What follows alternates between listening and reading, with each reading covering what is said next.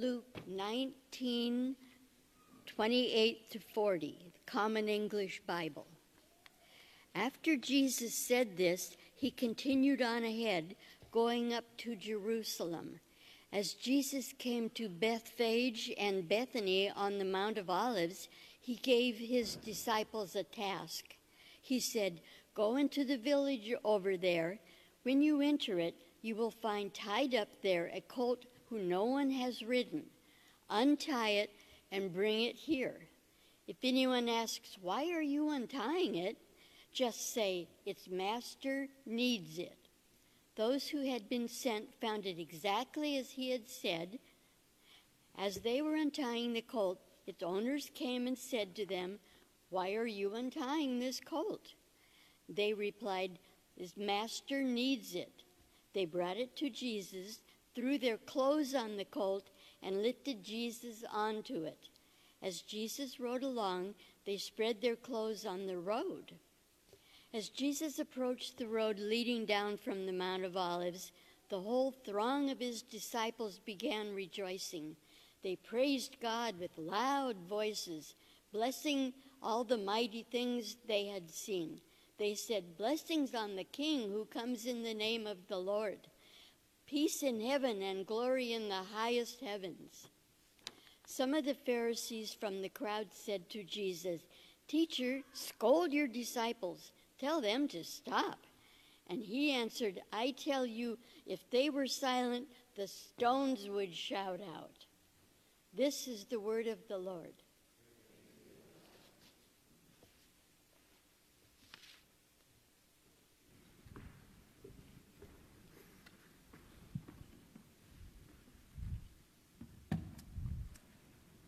Would you please pray with me? Loving and gracious God, we give thanks for your Spirit that saturates our world and saturates our lives. And we pray that through that Spirit, we will hear your word for us today. Amen. So today is Palm Sunday. It's one of the few Sundays when normal people know what story we're going to talk about at church.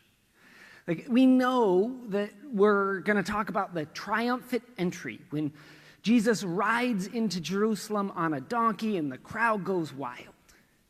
We know that we'll have kids waving palm branches as we celebrate the arrival of our long-awaited Messiah. But I wonder if we know how we're supposed to feel on Palm Sunday. It's a joyful day, but it's also in Lent, which is the most somber and serious church season. And Palm Sunday kicks off Holy Week, which is the saddest week of the year where we meditate on the death of Jesus. So how are we supposed to feel on Palm Sunday? Honestly, I never quite know, and it's kind of my job to know, but I don't. Which is funny, because in our scripture, in our story, the crowd does know how to feel. In fact, Jesus is telling them how to feel. Excited. Because things are about to change. For hundreds of years, Jerusalem has been ruled by foreign enemies like the Canaanites, the Persians, the Greeks, and now the Romans, who rule with cruelty and violence. And so for generations, the Jewish people have been waiting for a Messiah who would overthrow their oppressors. And Jesus has just announced that he is that Messiah. I mean, he doesn't say it in those words, but he doesn't need to. Because the crowd knows these are full of pilgrims here for Holy Week. And they know Isaiah's prophecy that the Messiah will be from the house of David. The crowd knows Ezekiel's prophecy that the Messiah will enter Jerusalem through the eastern gate. The crowd knows Zechariah's prophecy that the Messiah will enter that gate on a donkey to defeat the war horse. And the crowd knows who Jesus is. The crowd knows that Jesus is from the house of David. He's entering the city through the eastern gate. riding a donkey. And they know that Jesus has picked the very moment when there are 500,000 pilgrims in Jerusalem, enough people to actually overthrow the Roman Empire and the Roman leader, Pontius Pilate, who just happens to be parading around the city on, you guessed it, a war horse. The crowd knows that the Messiah has arrived. They know that God has been faithful in the past. They know God can save because they've seen it happen before. 200 years before, Judas Maccabeus defeated the Syrian army and freed the Jewish people. Then Maccabeus rode into Jerusalem as crowds waved palm branches and sang hymns. So, what does that crowd do for Jesus? They wave palm branches, they sing hymns, and shout that this man who has done great deeds of power is their Savior. But one thing, Judas Maccabeus had already defeated and overthrown the occupiers before he rode into Jerusalem, and Jesus had not. But the crowd treats them the same. And that's because of how our brains work. When good things happen, our brains release a hormone called dopamine that makes us feel good and excited. And if a good thing has happened in the past, and we expect it to happen again, when it happens again, our brains deliver an even bigger load of dopamine. But our brains don't actually wait for the good thing to happen. This research comes out of research on addiction, which indicates that we receive a rush of dopamine when we're actually anticipating what's going to happen. Like, as we take a gift from underneath the Christmas tree and are walking it back to unwrap it, our brains make us feel like we've already unwrapped it and it is this amazing gift. So when the crowd sees the Messiah finally arrive, their brains make them feel like the Romans have already been defeated. But that hasn't actually happened, and it won't. The crowd expects Jesus to be a political liberator, a strong and powerful king. But after this triumphant entrance, Jesus does not act anything like the king the crowd expects. You know the first thing that Jesus does in Luke after riding in with everyone cheering? He starts crying. In the very next verse, it's after our passage, Jesus weeps over Jerusalem. Then Jesus says to the crowd, "Your enemies will surround you, attack you, and completely crush you. Oh, and they'll kill your kids." That's all in there. And then after that, Jesus trashes the temple and tells people to pay their taxes. Imagine a politician arriving to a cheering crowd and telling them, "When I become your president, your homes will be destroyed and your families will be killed. But first, I'm going to destroy your church and raise your taxes. Vote Jesus, 2024.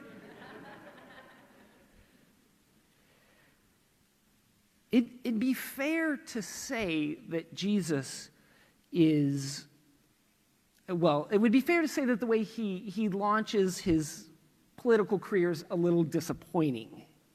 In fact, it seems like Jesus is trying to disappoint the crowd. But I don't think that's quite what's happening. It's close, but not quite. I think that Jesus isn't trying to disappoint them. Jesus is trying to disillusion them. And those two things are different. There's a difference between being disillusioned and disappointed.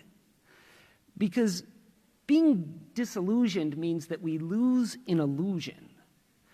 Jonathan Merritt, he writes for The Atlantic. He wrote a book called Learning to Speak God from Scratch, where he's got this great section on disillusionment I want to read y'all. Disillusionment is what happens when you take a lie about the world, about yourself, about those you love, about God, and replace it with the truth. Disillusionment occurs when God shatters our fantasies, tears down our idols, dismantles our cardboard cutouts. It occurs when we discover that God does not conform to our expectations, but rather exists as a mystery beyond those expectations. Disillusionment is simply admitting the lie. And we all tell lies about the world, lies about ourselves, lies about God, and they're rarely malicious. I mean, the most dangerous lies are the ones that begin with a really good desire, like a desire that God would help us find a loving spouse, or God would keep us healthy so we can work and provide for our kids, or that we'll have kids. Those are beautiful desires, which makes it really easy to turn them into God's plan for our life. It's easy to believe that the God we want is the same as the God we worship. All we need to do is, find some verses that support our hopes, spend a few years with a pastor who tells us what we want to hear, in this case me, and before we know it, we have a pretty narrow view of God who we expect to do exactly what we want. And that will work out fine as long as life turns out like we plan. But that's rarely the case. We get sick and lose our job. We never meet that perfect someone, or we meet that perfect someone and they leave us. Who knows what it is? But when we fix our expectations on God, and those expectations aren't met, we can become disappointed and resentful and ready to quit the whole thing. We can end up like this crowd in Jerusalem that looks at Jesus and says, "Save us, our King," and then 5 days later shouts, "Crucify him." I mean, the crowd is hurt because they hoped. They let themselves believe that the things they hoped for were going to come true. But then Jesus didn't meet their expectations, and all that dopamine that had flooded their brains suddenly disappeared and took with it all the hope and joy. And actually, those expectations that are so good and make us feel so good can actually make us feel so bad when it doesn't turn out. That same research about dopamine coming not when we've realized something, but when we're anticipating it, it also says that when we don't get that, our dopamine levels plummet from an all-time high to an all-time low. That's just kind of how our brains work. And that's really tricky when that same dynamic of anticipation and disillusionment or disappointment enters into our spiritual life.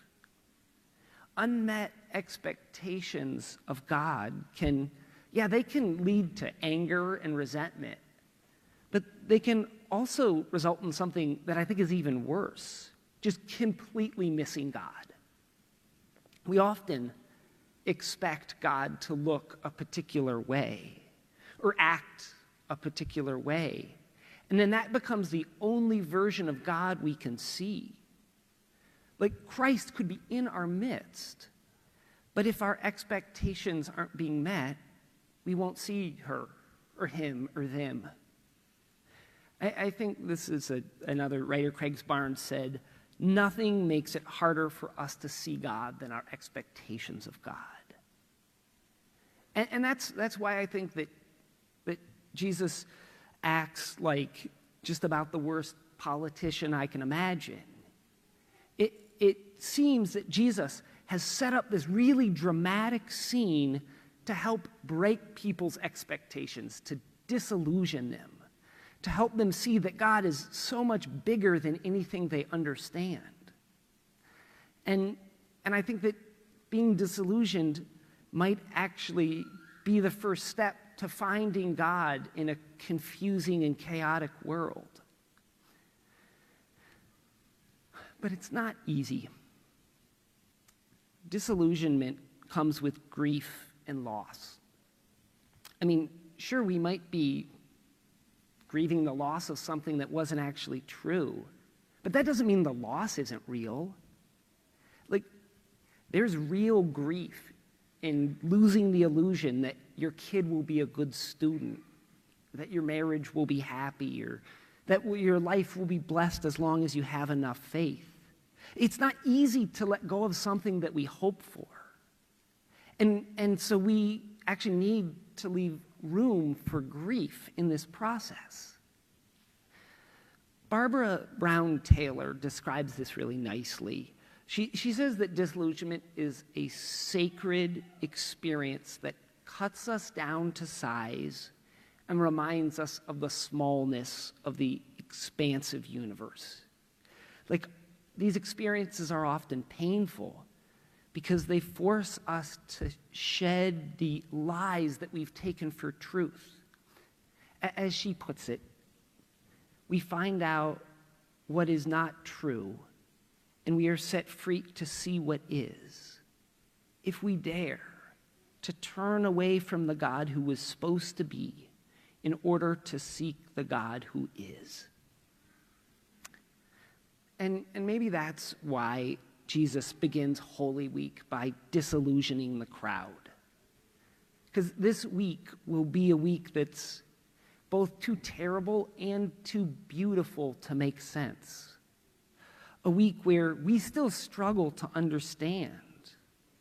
A week where we're invited to notice our disappointments and wonder what illusions are being shattered in the process. This is a week to ask ourselves how disillusionment might open us up to a God beyond our expectations. Because Holy Week is a week beyond expectation, a week of grief and a week of salvation, a week when the Messiah chooses a path of peace and sacrifice. And today is a day of joy on a week where God meets us in our brokenness and our pain, and we truly know that God is with us. So let us both celebrate and mourn as we turn away from the God who was supposed to be and find the God who is, now and evermore. Amen.